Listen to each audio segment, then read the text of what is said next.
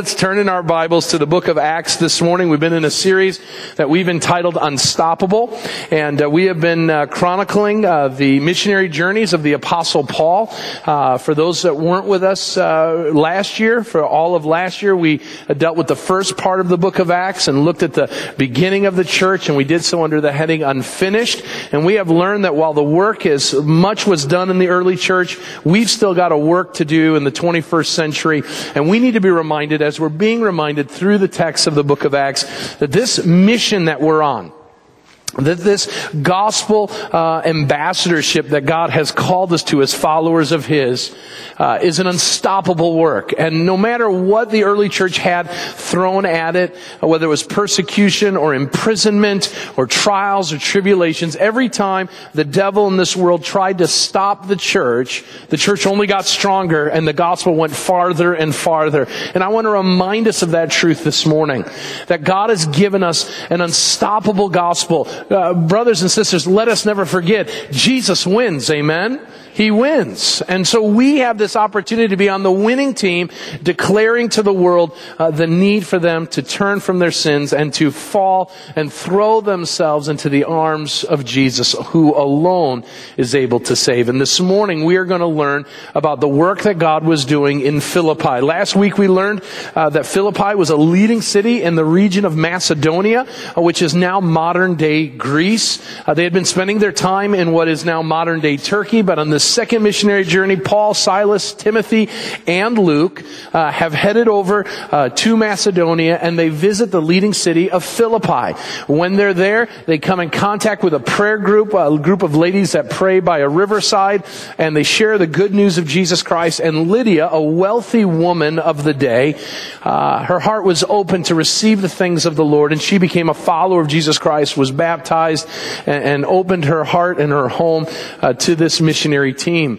While going back and forth and sharing the good news of Jesus Christ with these ladies, a slave girl who was filled with a demon spirit mocks them as they come and go. She mocks these men and says that they are servants of the Most High God and that they have come to bring forth the way of salvation, and mocking them for the mission that they were doing. At some point, we are told that Paul gets aggravated with this mocking, and he commands the spirit to come out of the slave girl, and she's exorcised of her demon, and she's brought into the family of God. And what we see now twice in Lydia's conversion and in the exorcism of the demon out of this servant or slave girl who had been given the ability to tell fortunes, we see that what God had called Paul and Silas and their team to do, and that is to go to Macedonia, is validated by the receiving of the gospel in Philippi. And we're going to see that transpire in a third person this morning.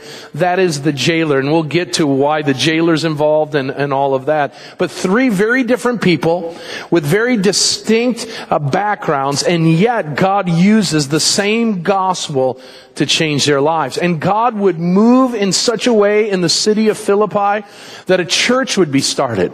A church would be started, and this church would be a church that would be a source of such great joy to the Apostle Paul that he would write a letter to the church in Philippi under the heading, of course, of Philippians. The Philippians, the church of Philippi. And he shares great truths of joy that this group of believers brought. Many believe that Philippi, or the Philippians, were the favorite church, if you will, of the Apostle Paul. And here's one of the reasons why. One Bible writer puts it this way. The church of Philippi was always a favorite with Paul, as you can see reading the letter to the Philippians. The nucleus of that church was made up of a wealthy woman, a slave girl, and a Roman jailer. Such is the grace of God. Christ takes the weak things of the world and confounds the mighty. And that's what God is doing today. He's taking people from all backgrounds, all circumstances, rich, poor, young, old, men, women, people who are hungry for to hear about God, people who don't want nothing to do with God.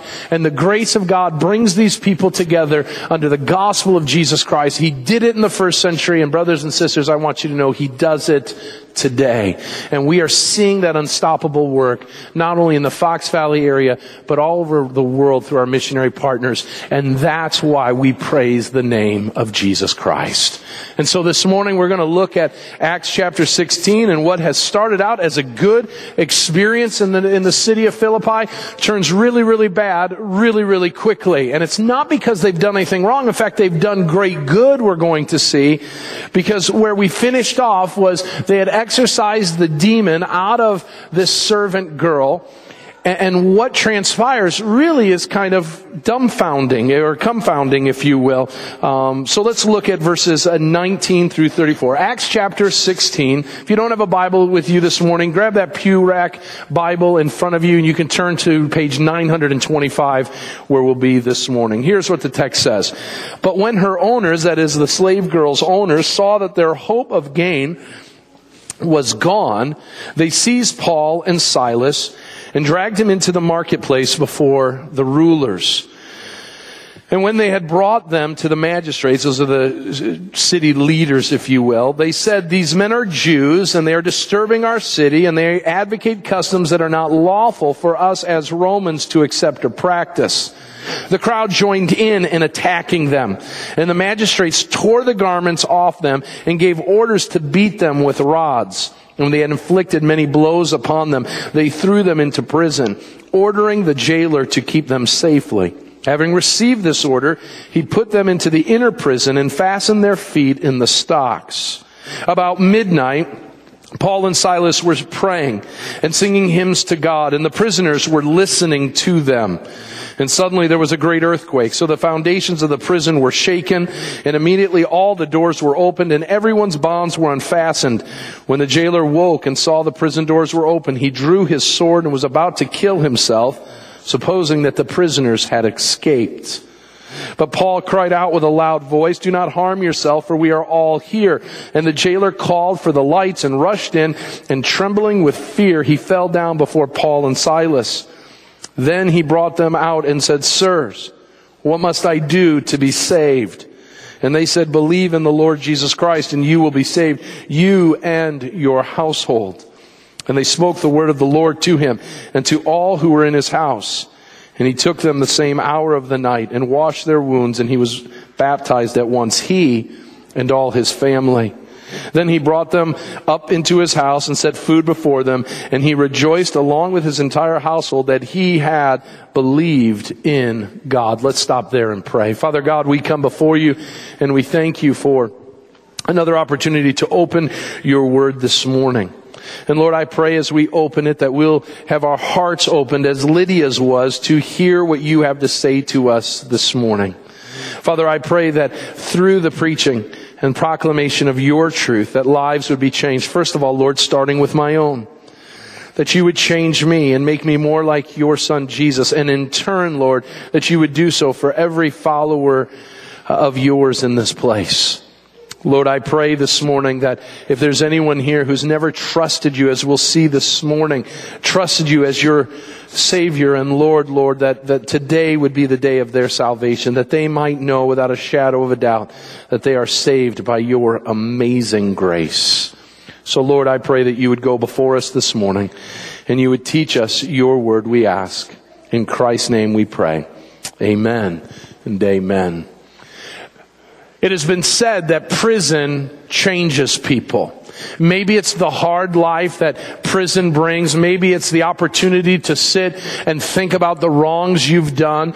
But we have learned over and over again that prison has a unique way of changing the hearts of people. That's one of the reasons why we as a church send teams into state penitentiaries to share the good news of Jesus Christ and to proclaim the gospel to prisoners. Because they have a unique way of listening and hearing and being changed by a gospel that we, many who are free, might not even think about or are too distracted to even be concerned about. And this heart of sharing the gospel with prisoners started in Philippi, but has been going on for centuries now. One man I want to introduce you to is a man named Tom.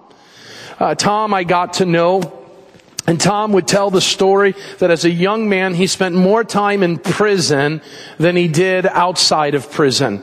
His first stint in prison was a juvenile incarceration at the young age of 15. And he would go in and out, drug charges, drinking charges, all kinds of theft and burglary. For the next 15 years of his life, Tom would spend in and out of prison. And it would be a marked spot in his life, never thinking he could get any better. He would come out of prison with every intention of being better, only to find himself falling back into bad habits.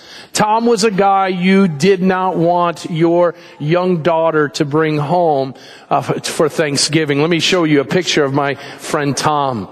This was Tom. This was his incarceration in 1977 in Omaha. I believe those charges, if I remember him telling me right, were drug charges. He was a marijuana dealer, and he was heavily involved with cocaine. His life was going nowhere. But this man, looking just like this, on December 28th, 1979, in a prison in Nebraska, would ask his cellmate a question. You see, on December 28th, right after Christmas, the Gideons had come and had handed out some gifts that Christmas. The gifts they were allowed to hand out were New Testament Bibles and some fruit, orange and apples, he told me. And he saw his friend reading the New Testament that had been given to him, and in anger, just a couple days after Christmas, he asked his cellmate, "Why are you reading this book?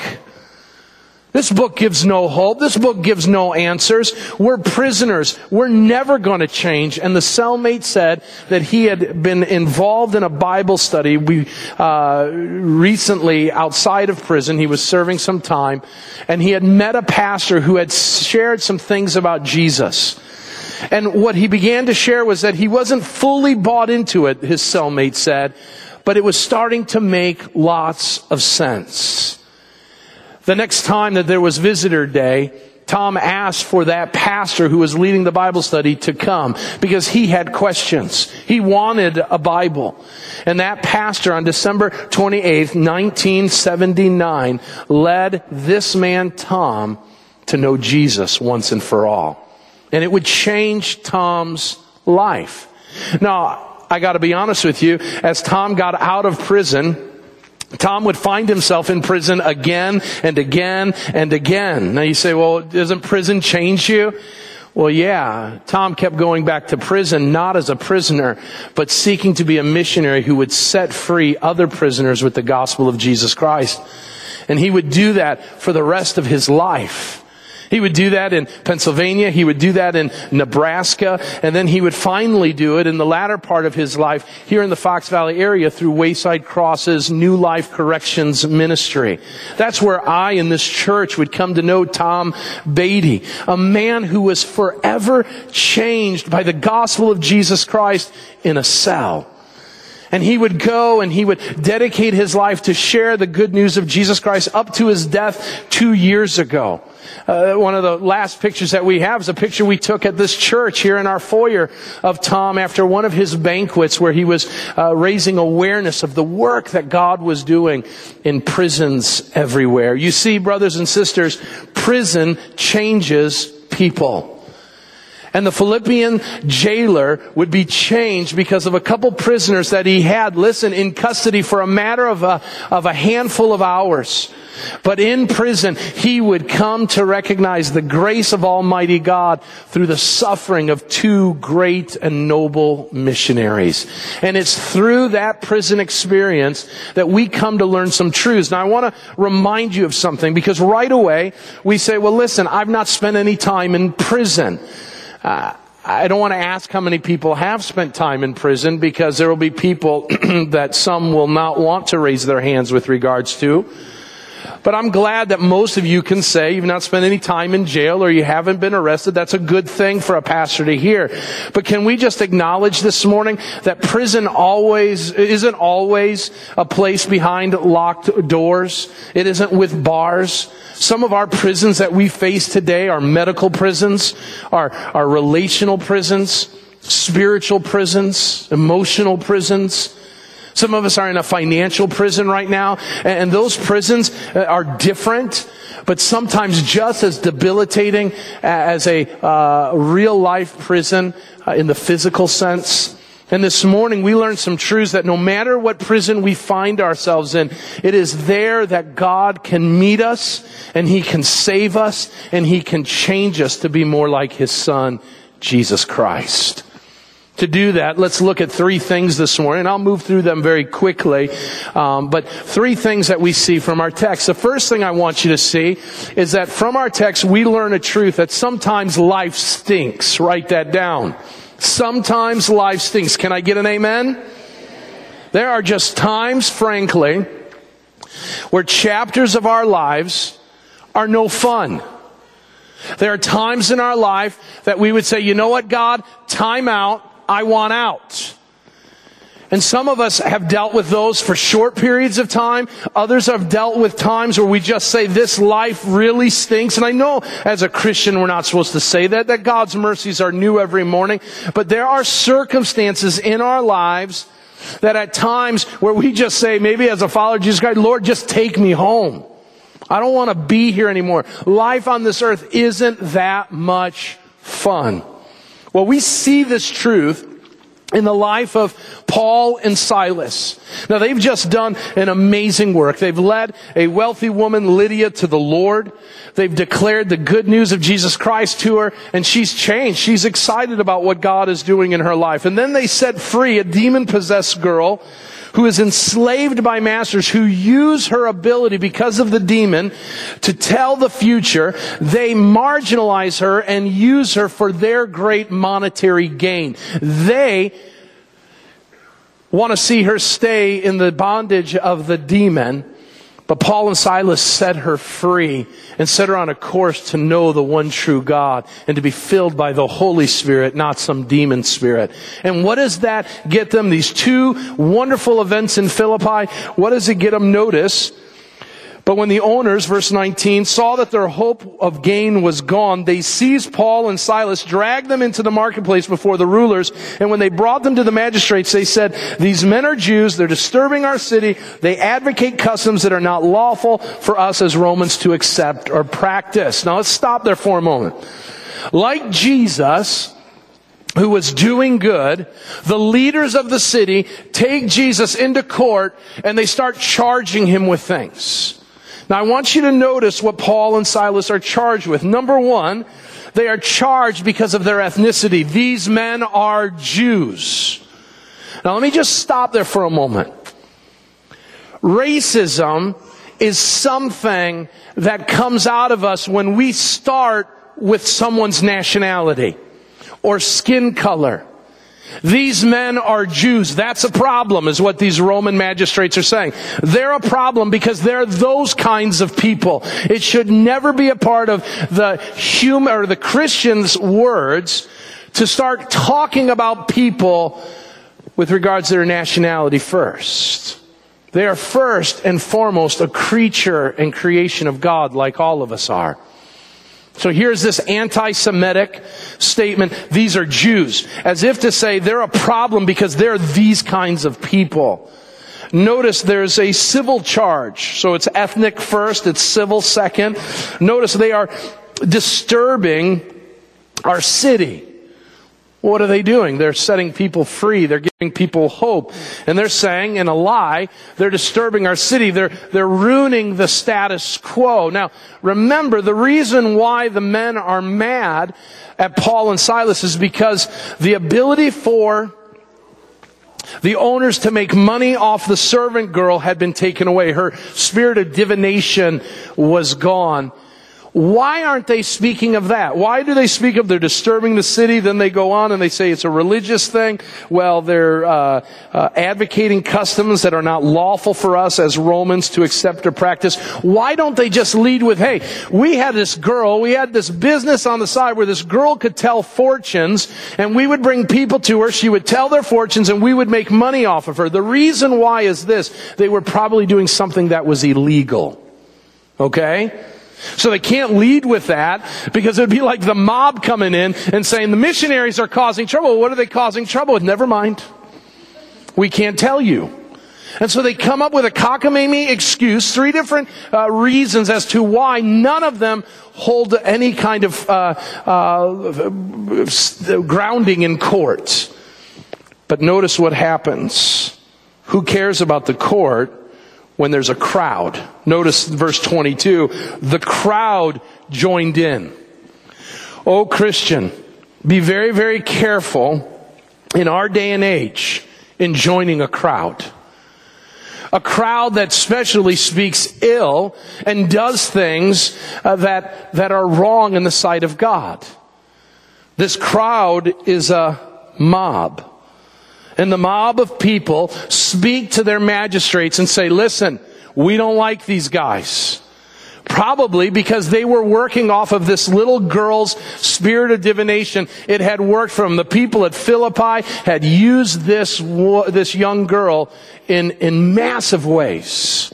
And they didn't want to see it go. And so these guys who had taken the spirit of divination away were upset. Notice what they did. They joined in attacking them, and the magistrates tore the garments off of them and gave them orders to beat these 2 with rods. And when they had inflicted many blows upon them and threw them into prison, ordering the jailer to keep them safely, having received this order, he put them into the inner prison and fastened their feet in the stocks. And I'll just stop there. So you've got a kangaroo court. The mob takes over. They begin to abuse and attack Paul and Silas. And then they begin to beat them with many blows. And then they put them into prison. Now I want you to know that the reason why life stinks is because in circumstances like this kind of prison life, if you will, is painful. It's painful. Now I want us to be very, very careful. This is a very famous story. Many of you, no doubt, if you grew up in the church, heard this story of Paul and Silas singing in prison.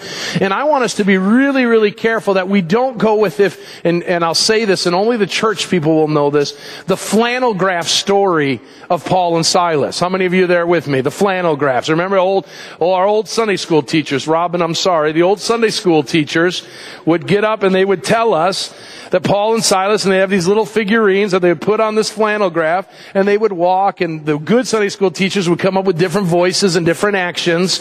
And what would be said is, well, they got beat up a little bit. I want us to be very, very careful that what is being described is a hellish experience. The phrase beaten with rods, if you were to do any research of Roman history, to be beaten with rods would involve this. Number 1, a continual beating for about 30 minutes. Okay? This isn't a couple boom, boom, okay, I'm done. It would involve 12 of the strongest men in the city. They would be given birchwood clubs. And what would happen is you would be pulled apart by your 4 extremities, and people would grab the clubs and they would perpetually beat you for a period of 30 minutes. They would beat you not to kill you. Romans had a way of killing. It's called crucifixion. That's not what they did. This wasn't a crucifixion. This is a beating. They want you to be hurt, and they want you to feel it for a long period of time. After the 30 minutes are done, I want you to think you're spread out and you're being beaten. Every inch of your body is being beaten. At the end of it, Roman historians tell us that what would happen is that the largest of the men who was a part of the beating, and he usually was a professional beater, if you will, he would then bind you up like a livestock animal, and your feet would be left exposed, and he would stand as the bottoms of your feet are before him, and he would take the club and he would break your feet. Wham, wham, wham. Think of all the bones that are in the human foot, the agony of not being able to tell them to stop or do anything. I want you to recognize this isn't a little dust up. This is heinous. Because what we do is we sanitize these kinds of stories and we say, well, of course it was easy for Paul and Silas to sing praises. They got knocked around a little bit, and I've been knocked around a little bit, and I'm able to praise God. No, they were beaten to an inch of their lives. Now here's the crazy thing. This is where history, and this is where Luke, as the biblical writer, does a phenomenal job of drawing in what's taking place. Notice in the text what the jailer does. It says he puts them into the inner prison and fastens their feet in the stocks. That's important. Now remember, what's the last part of the body that gets beaten? The feet. What do you do to put a person in agony who has broken or bruised up feet? You put them in a harness that would go from their feet probably up beyond their knees, so you couldn't move back or forth. You couldn't sleep, so it was a sleep deprivation tool. But it would force the person who had been beaten with many blows, especially the feet, to have to hold the weight of the person. Now think about that. Your feet are broken or badly bruised, and now you've got to stand all night and do it. Painful, painful experience. So notice, what do? My text tells me that after they did this, they complained. Notice in the text. And Paul and Silas yelled and screamed at God, "How dare you do these things to us, God?" Do you see it in the text? No. They made a deal with God. God, if you can get us out of this, then we'll serve you. No. You don't see them trying to talk their way out of the prison. They'll try to work their way out, trying to bribe or barter with them. What are they doing? About midnight, verse 25 says, Paul and Silas were praying and singing hymns to God, and the prisoners were listening to them. Now, right away, we need to stop and we need to say, how in the world could they do this? And every good Christian should say, I want that kind of faith when I'm beaten to an inch of my life. Again, whether physically, emotionally, spiritually, psychologically, you name it. Lord, when bad things come, that's how I want to respond when suffering comes. So what did they do? They were persevering. They showed perseverance. And that's what we've got to recognize. So maybe you're in a point of your life where life stinks right now. And my heart breaks for you.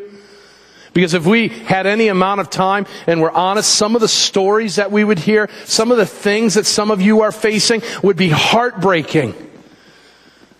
And in that, God doesn't say, well, when the going gets tough, give up.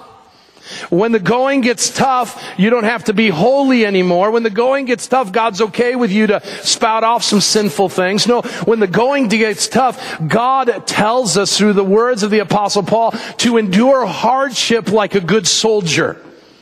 And that's what Paul and Silas do. They endure it. But the question is how? How do they show this kind of perseverance? Write these three things down. I'll do them very quickly. Just put them on the side of your outline. To show this kind of perseverance, number one, begins by us complying with God's plans. We have to be compliant. We have to be flexible. We have to be moldable. And a lot of times, as Christians, we are moldable to the things and plans of God. Listen very carefully. We are moldable to the things and plans of God when everything's going our way. It's not hard to follow God when there's money in the bank account, when the marriage is strong, when the kids are obedient, when family relationships are going the way they need to be, and everything is good. It is not hard to love God when things are going well. And don't fall prey to people that say that you are a faithful individual because your life is always good and you're always healthy and you're always wealthy and all of that. That's garbage. Because what we see over and over and over again is life stinks sometimes, even for the most faithful of followers of Jesus Christ. And what Paul and Silas say is, God, whether you're being incredibly gracious and loving and blessing us beyond measure with all the good things, we'll praise you. But whether we find ourselves beaten and abused and accused of all kinds of garbage and in prison with no sense of a release coming anytime soon, what are we going to do? The same thing we do in the good times. We worship and pray and praise the name of our Lord Jesus Christ. That's the kind of compliance we need. Job told his wife this. After all of Job's trials and tribulations, he tells his wife, can we receive the good things from God and not the bad? And some of us, quite frankly, have a 50% Christianity. We receive the good things from God, and we're out of there as soon as bad things happen. In the sports world, we call those types of Christians fair weather fans. And truly, in the end, they're no fans at all. Paul and Silas were compliant in the good times and in the bad. How? They cultivated joy. Write that down.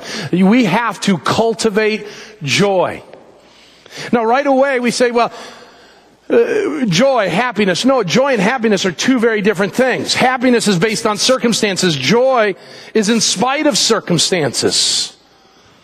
Joy has been defined in the following way. It is a good feeling in the soul produced by the Holy Spirit as He causes us to see the beauty of Christ in times of great triumph and even in greater times of tribulation. Do you have joy? An ability to have a sweet spirit of yourself in the most difficult of circumstances. Can I just tell you, joy is a choice you have to make. One of my favorite books by author John Piper is I Choose Joy. Because it's not going to come naturally to us. Think of it this way. Joy is the byproduct, and maybe write this down, especially if your life stinks right now and your attitude stinks with it, and I get it. Joy is the result of you seeing Christ as greater than your circumstances.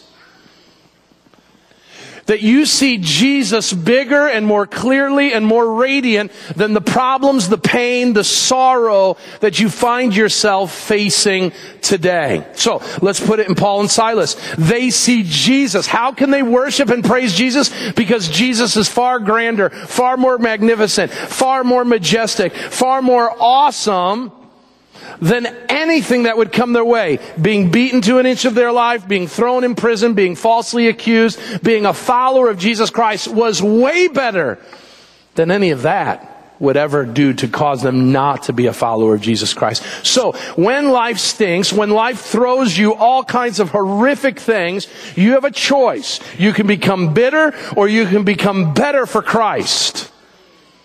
And when we become better for Christ, Christ by the Holy Spirit gives us this joy that wells up within us that says, my circumstances may stink, but I still love Jesus. I still want to follow Jesus, and I still want to stick to the plans of Jesus, no matter how difficult it is. Notice one final thing that they were able to do. They were confident in the promises of God. They were confident in the promises of God. Now, I'll fast forward a little bit. Years later, Paul, the same Paul who was beaten into an inch of his life and thrown into prison and was able to sing and to pray and to praise the name of God and was ready to give a reason for the hope that he had in Christ Jesus when the Philippian jailer asks, this Paul reminds us of where we need to be so that we can respond as he did. When Paul says, if God is for us, who can be against us? What can men do to us? Paul says, no, in fact, brothers and sisters, you and I are more than conquerors in Christ Jesus.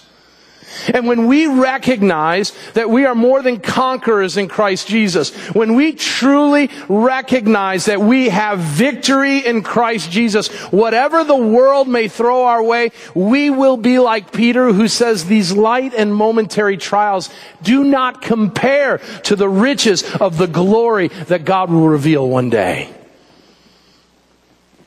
And then, and only then, when life stinks, will we be able to praise and proclaim and pray to the God who saves? Notice that's the second point. Why could they do this? Because they believed in a God who saves. So notice what happens. They're in prison at midnight. They're singing and praising God. And what transpires? An earthquake takes place. And it awakes the The jailer comes running. He's concerned because this earthquake that has taken place has knocked the prison literally off of its foundations. The doors have all swung open. The stocks that held all of these individuals, all are open. Well, you got to say that's one unique earthquake. Right? It accomplished exactly what God wanted to do. Now, we don't know how widespread this earthquake was, but we know it impacted the jail for sure. If it was an earthquake that hit all of Philippi, we don't know. Macedonia, we don't know, but it hit the jail where these men were at. And the jailer is ready to kill himself. Why? Because the jailer's job is single-folded, if you will. They got one job to do. And this one job is to make sure the prisoners stay in the prison. They're not in the prison, right? The doors are open. What do prisoners do? When doors open, they run. But they don't. Why? Something unique happened in that prison. Now, you would say, well, it's easy. Paul and Silas didn't run, but surely all the other prisoners did. No, notice in the text that Paul says, no, we're all here. All the prisoners are here. Something happened at midnight in the life of those prisoners. They saw something in Paul and Silas that caused them to be obedient even to what Paul and Silas said. Let me tell you something. When you suffer well for Christ, unbelievers will take notice. They'll take notice. And notice what he does. He comes in and he beelines to Paul and Silas, verse 29. And he trembles with fear and he falls down before him. Why? Why? What would cause him to do that? Did he think that the earthquake came from Paul and Silas's God? How does he know what God they serve? Well, it seems like the word of the slave girl, just go back to verse 17, that the slave girl crying out, these men are servants of the Most High God who proclaim to you the way of salvation, had gotten to the ears of the Philippian jailer. These guys are with the one true God. The one true God who sets his people free. Zeus hadn't done that. Apollo hadn't done that. Aphrodite and Hermes had never done that before. And all the different Greek gods of their day, none of the gods of the Roman mythology had done that. The God that these men served, the God who brought salvation through these men, through their proclamation, had done a moving of the building. And he says, I want to be saved by this God. I want to know what it means to know salvation.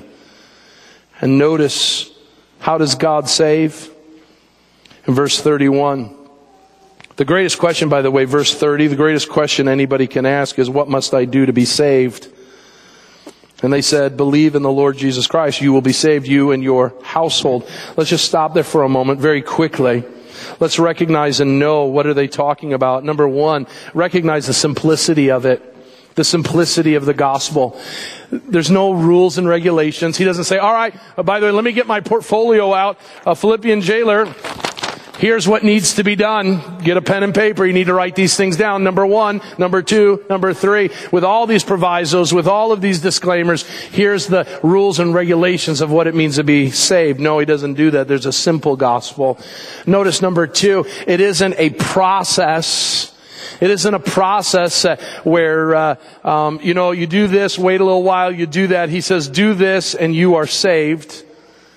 Number three, there's no preparation. He isn't like, listen, I'll come back next Friday and I'll have you take a test, so study up, know who Jesus is, know who Peter is, know who the Moses and Abraham are. There's no preparation.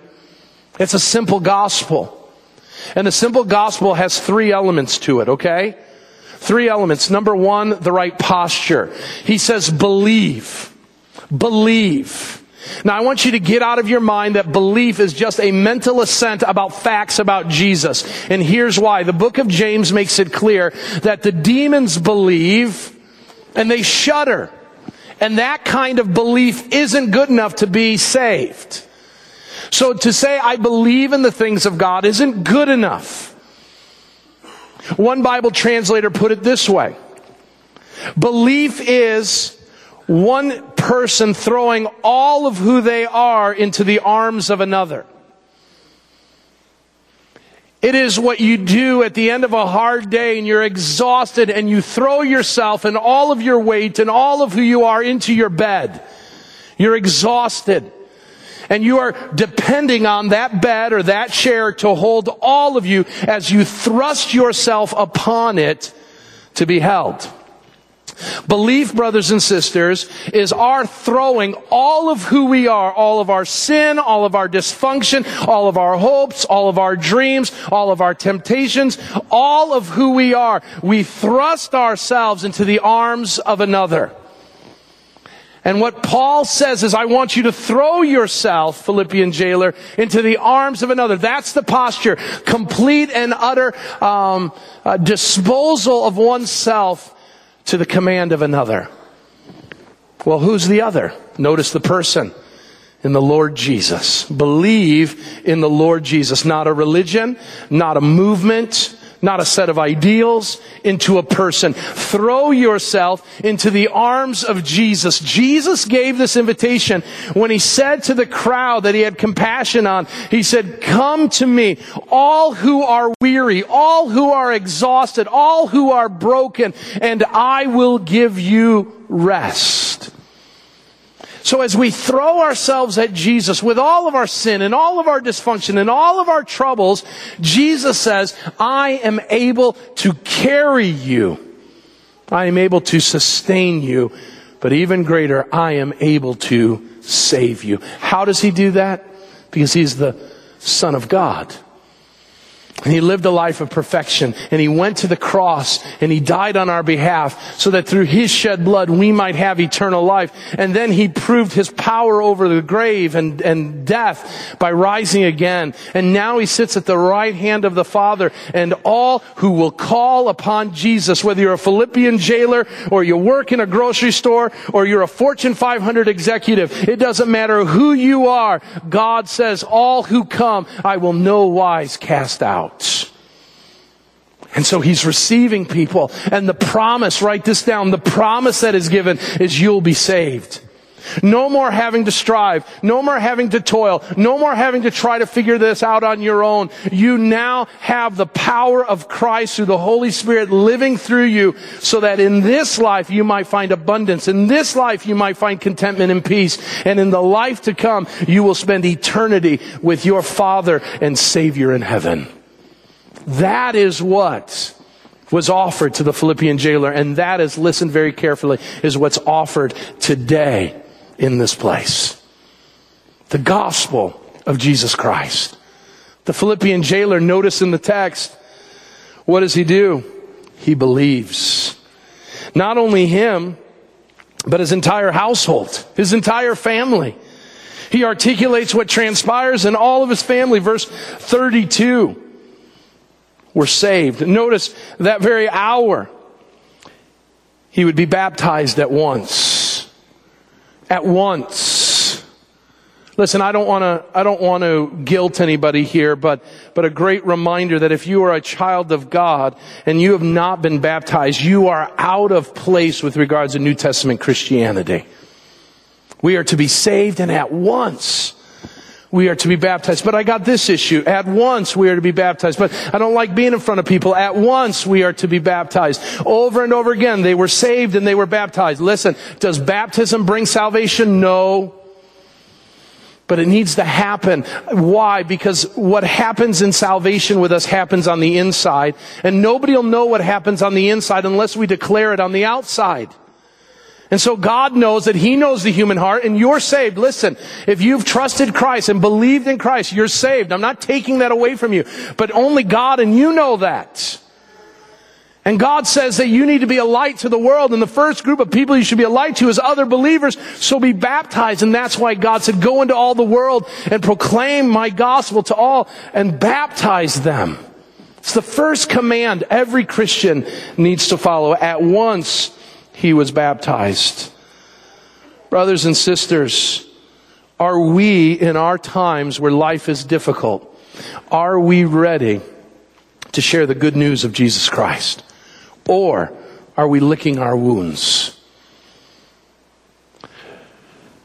Paul and Silas were able to share the good news of Jesus Christ because their gaze was not upon their circumstances, but on Christ the entire time.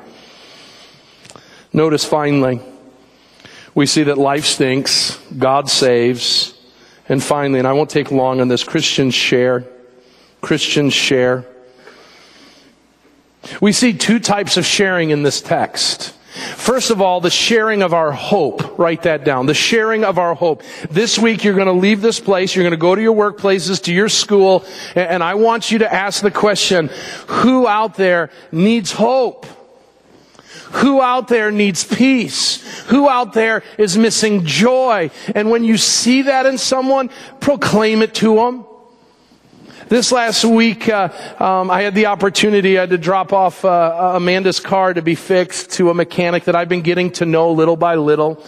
And he told me, I asked, how are you doing? And he just openly said, man, I'm not doing real well. I'm running this business for the last 3 years, and I just found out that I have to move, and I have no place to go. And the business that I've built up for the last 3 years is going to fall apart unless I have a place where I can fix cars. And I said, okay. I said, listen, let me tell you what I do when I have no hope. I turn to God and I pray and I ask God to lead me and guide me and to give me wisdom. And friend, I want to pray that for you. And he says, you do that? And I said, yeah, I'll do that. And right there, amongst the lifts and all of that, I sit there and I pray with the guy. At the moment that I'm praying, another customer walks in. Whoa, I thought this was a mechanic shop. No, my bad. And no, come on in. I'm just praying for this guy. I want to keep him in business. I want to keep him full of hope. It didn't help when the bill came, by the way. But that's all right because I got an opportunity. I got an opportunity to give a reason for the hope that I have in Christ Jesus. And listen, that's not just my job because I'm the pastor. Listen, I never told this guy I was a pastor. He knows me as Tim from 5Bs. I shared the gospel of Jesus Christ with him and where he can find hope. That his hope isn't found on whether he has a place to do business or not. And brothers and sisters, we've got an opportunity to share the hope we have. Peter says that we are to be ready for every opportunity to give a reason for the hope that we have in Christ Jesus. And that's our role this weekend. Notice we need to share our homes. You're like, what? Share our homes? Notice verse 34. Then he brought him up into his house and he set food before him and he rejoiced along with his entire household that he had believed in God. The first thing that this Christian guy did after being baptized was he opened his house with hospitality. Now this isn't the first time we see it in Acts. I didn't talk about it last week. But notice in verse, 15. And after Lydia was baptized in her household as well, she urged us saying, if you judge me to be faithful to the Lord, come to my house and stay. And she prevailed upon us. We share our hope.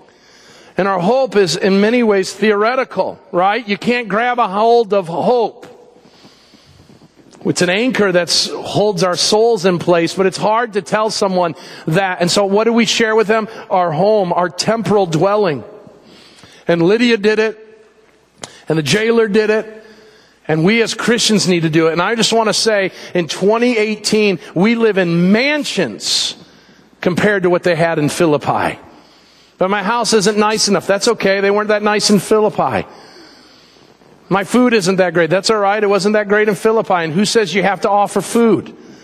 Notice what these people did. It says that he bound up their wounds. He washed their wounds. Is someone broken around you that needs some washing of wounds? Invite them into your home. Love on them. Care for them. Encourage them. Minister to them.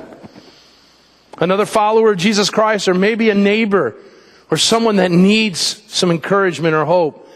One of the ways we proclaim the good news of the hope that we have in Jesus Christ is by sharing our temporal goods, whether home or car or money or time or resources, with those around us. And listen, right away someone will say, well, that's just not my spiritual gift. Well, get it. Get it. Well, I'm an introvert. That's okay. Invite other introverts over. Share your hope by sharing your home. Okay? Acts 16 reminds us that sometimes God allows prisons. And remember, God used prisons. One of the sermon series I want to do from time to time is all of the different references of prisons throughout the Old and New Testament. It's a fascinating study. And how God used prisons masterfully in the life of His children. And sometimes God's going to call you to have to live in a prison, and life is going to stink. But in those moments, suffer well, sing and praise, and see God is greater than your circumstances. Because when you do, God will give you unique opportunities in those prisons to share the good news of Jesus Christ. And when those opportunities come, share the hope you have, and whatever else you've got in your disposal, share it, as God has shared His goodness and His love to you by bringing you out of death and into life.